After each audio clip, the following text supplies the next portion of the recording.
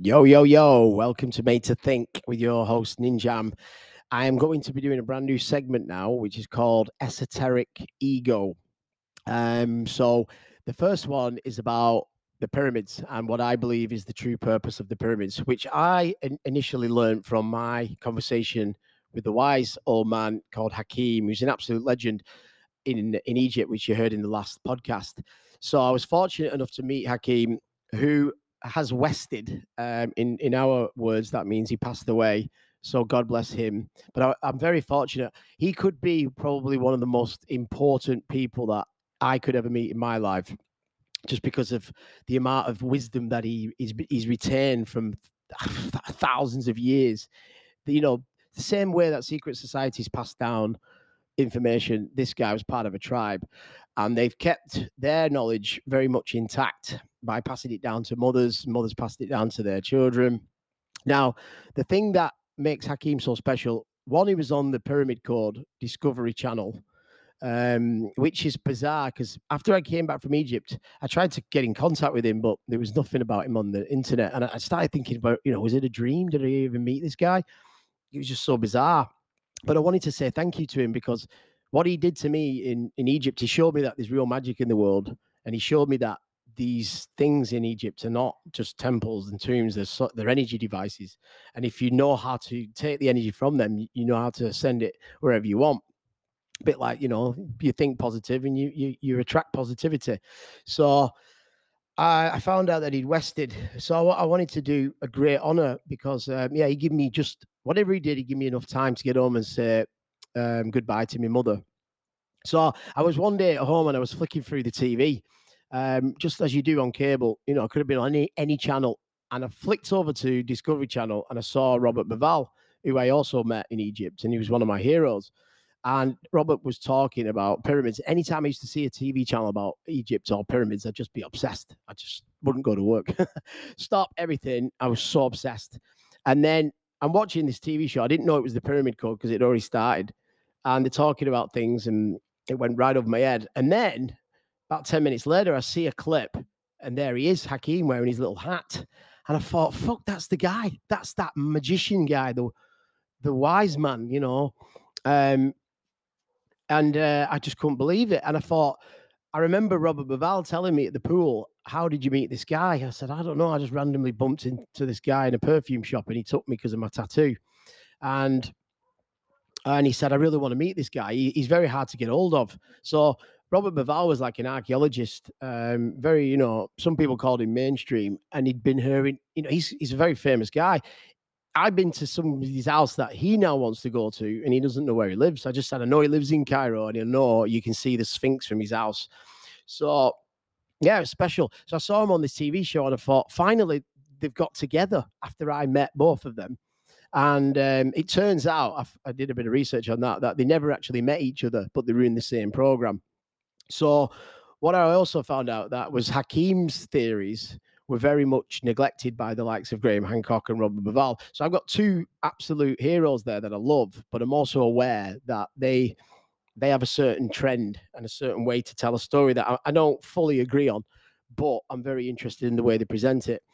What I am interested in is trying to explain to you and download and process what Hakim was telling to me. And, for a virgin mind that only knows what it's told at school, it was fucking ridiculously hard to digest. But luckily for me, I was able to shake off. The great philosopher also says, to learn, you first must unlearn. There's nothing more true than that. So what Hakim did to me was a little bit of elucidation, which means he explained something that made a lot of the missing pieces fit together. A bit like a clarification that I wasn't going fucking insane. So how did it start? Well, I sat down with him and I remember he floated into the room wearing this robe. It was almost like his feet weren't touching the ground. And we started smoking some shisha. And, he made me feel very welcome. But then he had this like psychic ability to know that my dad had died. I puked up when he said that. So it was like such a powerful statement. And it was almost like I was scared. I was sick. When I sat down in my own puke, I was worried that I'd have to, clean me fucking pants later. As it turns out, when I got back to the hotel, I remembered, oh shit, I'd sat in my sick. There was nothing on my pants. So I started going a bit crazy. And I thought, was I sick? Was I smoking something? Did he get me mashed up? But anyway, he told me that my mum was sick and he was going to send her some energy. So he said to me that the Sphinx is not called the Sphinx. It's actually called Tefnut. And what Tefnut meant was something had been spat from the sky and landed on the ground. And to me, that sounded like a spaceship. Don't lose me yet. I'm not fucking crazy. So now you have the original Sphinx was never a pharaoh's face. That was obvious by John Anthony West's Serpent in the Sky book. What John Anthony West showed the world was that the erosion on the outside of the thing that surrounds the Sphinx has got water erosion on it, and it predates our mainstream date of the Sphinx, which is said to be like 2000 something, but actually is now been dated back 12,000 years, as have the pyramids. So when you look at the Sphinx, and I've been there, I've seen it, I've had a really good, close up of it. It's obvious that the head was recarved later, probably by the likes of Ramesses, because he chewed up everything. He was like a graffiti artist. He came into Egypt, just took over the matriarchal system and made this new patriarchal system, built giant statues of himself, because that's what these dictators do, and they're still doing it today. So imagine that the Sphinx was actually a giant lion, which could symbolize Leon. And if you think about Leo, if you wanted to tell somebody that you just landed on this planet and you built something where it would represent the sky, if you wind back the star clock to the age of Leo, it also fits the same time bracket as the dating by John Anthony West, which is 12,000 years ago. So that makes a lot of sense to me. If you come from another planet or whatever, you land on this planet accidentally, maybe you look up at the sky and there's Leo. All right, I'll build something here. That makes a lot of sense, right? So there you've got Tefnut, okay? So that the name's not Sphinx. And according to Hakim, Tefnut is some kind of energy device that fires energy all around the world. Now, what we've got next is that what Hakim was a big follower of, or that was his thing, was chematology. And the Kemits were these people that apparently built the pyramids. So Kemet was the old religion, the old area that landed in Egypt before it was actually called Egypt. Its original name was Bu-Wiza. That was the area. And the Nil became the River Nile. And why did people settle there? Maybe because their spacecraft landed, or they came there because the land was so fertile. I'm going to go out of the box. I'm going to say that there were some form of alien life form that came down. If you look at the statues of Akhenaten, all the ancient statues of the Egyptians, even in the museum, they've all got the giant heads. They look a little bit I won't say that yet. Okay, so in this Bu-Wiza, there was 42 tribes, and they all spread out all around this land, and they were building it up slowly. And what Hakim was telling me, that there was 5 cycles, and that's the cycle of the day. So the first cycle was the dawn, which was called the Kepa, and then you had the next cycle, which was Ra, which meant stubborn. When like the day's sort of coming alive, it's getting hot. And then you had the third, which meant the Un, which meant wise. And then the Aten meant wiser. And then the Amun meant hidden. That's when the night turned from day. So the Kemits used to, they would worship the cycle from day to night. And they would make sure they could do as much as they could in that day. The sun was their worship, and the night as well. So now, where I remember him telling me, he's like, what do you think the pyramid is? And I said, well, they tell us it's a tomb. And he said, I prove to you now that it's not a tomb. And how did he do that? Well, they have these 5 pairs, they call pair, and they're like symbols which they would put onto certain tombs or temples. And when you know how to read hieroglyph, you would see the pair something, and that would tell you what the purpose of that temple was. So Hakim could speak Sufi, which is where you got philosophy, and Sufi was the language of the Kemits that were from Burwizza. All right, before we even changed it to Egypt, and then Arabic came along. So the per ah meant the high house, the per ka meant the tomb house or burial house, a per ba was a temple house of prayer, meditation, or ritual. The per nita was a house of energy. And the Greeks actually got the word nature from nita, right? That's where nature comes from. And then there was a per wir, which meant the house of the wise man. So the evidence in the pyramid, which Hakim has seen, shows that there's a symbol on one of the walls in many of the walls in the temples all around the pyramids. There is a symbol that says Pernita, which says the pyramid is a house of energy. If it was a house of burial, it would have been a per-ka, and it would have had a different symbol. You can see that in the pyramid code. It's right there. He shows you, right? One of the things he taught me is that while you're in Egypt, don't just look. He says you need to really look with your third eye. And I remember him, one of the things is when you walk around in the sand, put your hand deep into the sand and reach under and see what you feel. And I was pulling all this black soil, which was not that deep under the sand in some places, but you could find all this deep black soil. And he said that was some incident that happened on an atomic scale. It was fragments of all this shit that just blew up. I'll get into that in a sec. So we've got evidence there now. Go and watch the Pyramid Code, 4 parts on YouTube. It'll blow your mind. And he goes into it in a lot of detail. But that's when he said, you're right. If you don't believe it's a tomb, that's where now you can start unraveling what the pyramid really is. If you want to say it's a tomb, I won't even bother listening to the rest of this. It's just a waste of time. But if you want to open your mind and go down this road, then give it a shot, because it is absolutely amazing.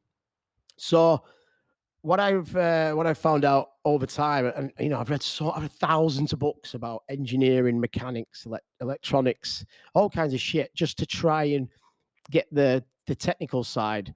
You got to understand the theory about it and how this could actually work. And trying to explain it is you do need to open your mind a little bit. So bear with me.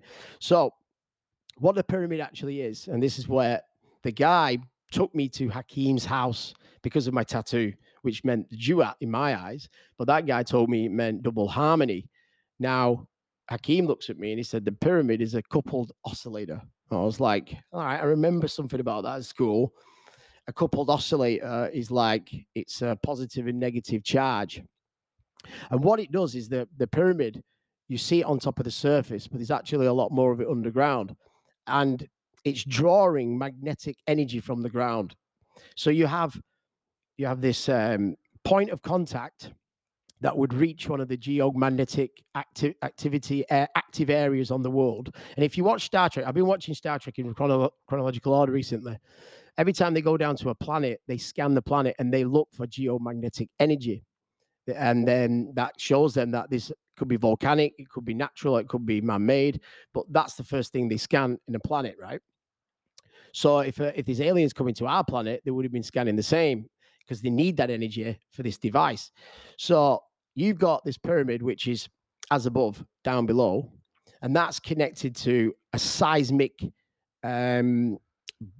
base underground. So as the Earth, you get the shock waves from seismic movement underground, that energy gets sent all around the world. It's almost like the Earth's got a nervous system that's all connected. So that would vibrate. And then if you can find a way to channel that charge up into a device, and then you can process that energy, which is what I'll explain. This is the pyramid's job, is to process all this energy into microwave energy. All right. I'll get to that in a sec. So interestingly, when I was in Egypt, I noticed there was tons of these like tunnels underground. A lot of them you could used to be able to peer into, and you could see like really, really deep down, and then you could see water at the bottom. And it seemed like they were all connected. There was these water shafts all over the place. I was lucky to go down a couple of these tunnels just like off the beaten track with a couple of really cool tour guides, 300 quid or something. and they were deep. They were super deep, and you couldn't breathe at the bottom. So what Hakeem said, when he was a kid, he used to go playing in these tunnels, and he'd been down. He said these tunnels were like a beehive underground, right? Imagine like honeycombs, and that you could cross all the way through under the desert. You could go from one pyramid site to another pyramid site if you had access, and that's the problem in Egypt now. It's who you know and who's got access to the temples. You have to pay a lot of money, or you have to know somebody to get access. So the rest of the world just reads shit on TV or watches shit on TV and reads shit in the news. It's all false. I'm telling you now. You got to go and look with your own eyes. So there's two specific water channels that run around the pyramid area, and they were called the Asgat Nefer, and it meant the two waters of Thoth and of Horus. So what would happen is water would enter from the Nile, which was lunar. It was charged by the sun. It was negative and it was feminine. And then underground, it would be solar. Oh, sorry, hang on. The Asgat Nefer, meaning the two waters, Thoth and Horus. The water would enter from the Nile, which was lunar. So it was charged negatively from the moon. I said the sun. And it was feminine. And then you had an underground tunnel, which was powered by the sun. So it was solar and it was masculine. So what would happen is these two tunnels would come down into the bottom of the pyramid. If you actually look at a 2D picture on the internet of the pyramid, you'll see there's like a little space underground, and these two shafts that go down into it. So what happened would the two waters would meet there, and then because they were charged both positively and negative, they would cause like a fusion, and it would create what's like a natural ram pump where the water would bang together and it would lift the water up into the next section of the pyramid, right? It's called a ram pump. Just check it out, how it actually works. So then what would happen is you've got positive and negatively charged water that's moved now into the Queen's chamber. And I've been in there and I was looking around, and this is the place where Ganton Briggs sent this robot up a shaft. Now, I used to believe in this story that these shafts would point to stars like Orion's belt, but that's all bollocks. They weren't shafts to go out. They were shafts to bring in chemicals. So we know this because they found when they sent this robot up a shaft, they found a door, and they found what are obviously like electrodes on the door. And electrodes are used to like control the amount of flow. So as the liquid would come down, it would open this shaft up and down and let more of the liquid through. Okay, so they found a lot of salt resin around this Queen's chamber, and salt is from chemicals like that have been removed. It's like the leftovers. So in one of the shafts would come this diluted hydrochloric acid, which would then mix with hydrous zinc solution, and that would create a chemical reaction in the Queen's chamber, which allows the separation of hydrogen and oxygen from the charged water. Right? And I've walked around the pyramids. When you know this and you go around the pyramid, it makes you wonder, that's why there isn't any actual steps. Because if people were working in there, they'd need a platform, right? Or if they were moving stuff around there, you'd need somewhere to climb it naturally. But that was all man-made later. So then you've got these electrodes. Like I said, there was this video footage of them sending this robot, and they put a camera behind it, and it shows these eroded electrodes on this shaft. There's no other reason why they would be there except to allow the flow of chemicals. So then what would happen is the hydrogen that was separated from the oxygen, it would then pass through into the grand chamber. And this is a massive undertaking. Some of the bricks in there, giant granite black stone, and they weigh more than like 10 cars. It's just incredible. So anything with big stone, for me, it's to withstand a lot of heat or pressure. So what would happen here now? The hydrogen comes into the grand chamber, and it would be resonating. All right. It would be resonating with like acoustical harmonic resonance, which amplifies and intensifies the hydrogen. So it basically, the shafts inside the grand chamber would act like a Helmholtz resonator. And what a Helmholtz resonator is, the most simplest way to explain it, is when you blow into a bottle, an empty bottle, and it makes that noise like, So this hydrogen is being pressurized and it's creating vibration. It's turning vibration into sound. And then the sound would blast through into the king's chamber. And what would happen then was there would be a clean implosive reaction in the grand chamber, which would basically create endless power. It's an implosion instead of an explosion. And, you know, we explode or burn things on this planet because everything on this planet is super light. On other planets, a lot of things are dense, so you can't burn, right? Now, what you've got here now, you've got a giant device that's taking free energy from the ground and turning it into an implosion reaction. And what happens then is the hydrogen would turn into microwave, right? So you've got these netters, per netters, that are used to create endless energy, which just resonates.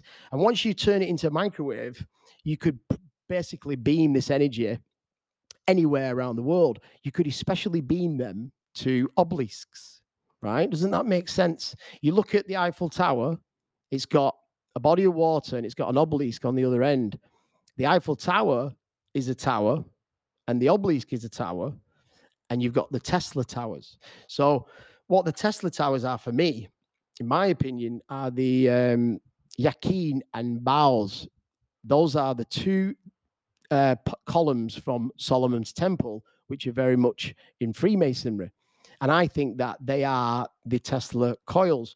And why does Tesla come into this? Because I found this crazy video about Tesla replicating the pyramid to create his tower in just outside New York.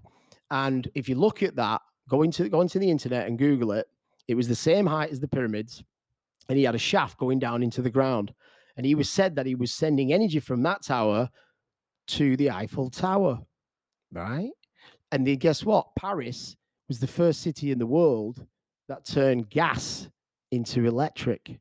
And it was Edison using Tesla to create the first city of lights. And he said to Tesla, I want you to build me a low generator, because he was a tight ass. He didn't want to pay for the electric. I want a low generator, but I wanted high arc lighting. And Tesla said, I'll give you a high generator and all the lighting you want for free. And Edison didn't like that because he wanted everybody to pay for it. So you imagine if you lived in a world with free energy. Just think about it, right? So guess what? In just as an example, in Vietnam, we've just had this landmark 81 built not so long ago, and I know somebody that was part of the project, and I just randomly asked him in a pub. I said, "Look, I know you helped to build it, but can I ask you, did you build the underground, and did you have anything to do with the tower on the top?" And he said it was two different companies. So you see how it could be compartmentalized. So that is a tower in Vietnam pumping power around on a certain system. We're still using the old system and we're paying for it, right? And now you've got all these electric cars, which is like, oh, hang on, you could charge cars all around the world wirelessly and nobody would know about it. But just to give you a little bit more juice, there's two statues of two pyramids at the bottom of the landmark. Why else would they be there, right? It's just insane. So imagine if the world was iced up and you've come down from another planet and all you're interested in is water, right? And you remember there's an old TV show called V. I actually went back and rewatched V. And there's a scene in that where there's a spaceship over the top of the Hoover Dam and it's just pumping water out. And you'd think that Egypt used to be full of water, and now it's a desert. So where did all the water go, right? So if they come down, imagine the world's full of ice and they needed to build something to melt the ice using microwave energy, that could have been one way they'd have done it, right? The actual full function of the pyramid is still a bit of a mystery, but they were 100% a power energy device, and they were connected all around the world to every single temple. They're now finding all these underground temples and all these connections using radar, this new radar system. So we're all told one story, but the reality is they were so advanced back then, and it's all been covered up. Why? Because whoever has access and knowledge of how to control the power, as Westinghouse put it, he who controls the rings, the Lord of the Rings, controls the world. All right. Without power, you're screwed. So that's my honest evaluation, having been inside the pyramids, having read tons of stuff. I've got a massive shout out to Christopher Dunn. If you want to know a lot more about this, Christopher Dunn's 2 books are absolutely epic. And also Stephen Melher, who was a student of Hakim, who also opened up all of this, all these little bits and pieces for me. But check this out. If you go to some other areas around the pyramids, there is evidence. Like go to I think it's Saqqara. One of the corners of the pyramid is missing, and they said that there was like robbers that came and took it away. That's bullshit. What happened was I told you about the burn marks inside the grand chamber in the last episode. So there was obviously some kind of explosion. Maybe it was just a nuclear power plant or some kind of energy device that blew up. It overpowered. It was overused. Too much greed. Something's happened in there and it's exploded and it's caused like a domino effect. And all the pyramids that you see surrounding, you can see how they've blown from the inside out, right? And now there's evidence of all this stuff under the deserts as well, like this black dust. So they've obviously not been bombed because they would have been damaged on the outside. The damage has come from the inside, so they got shut down.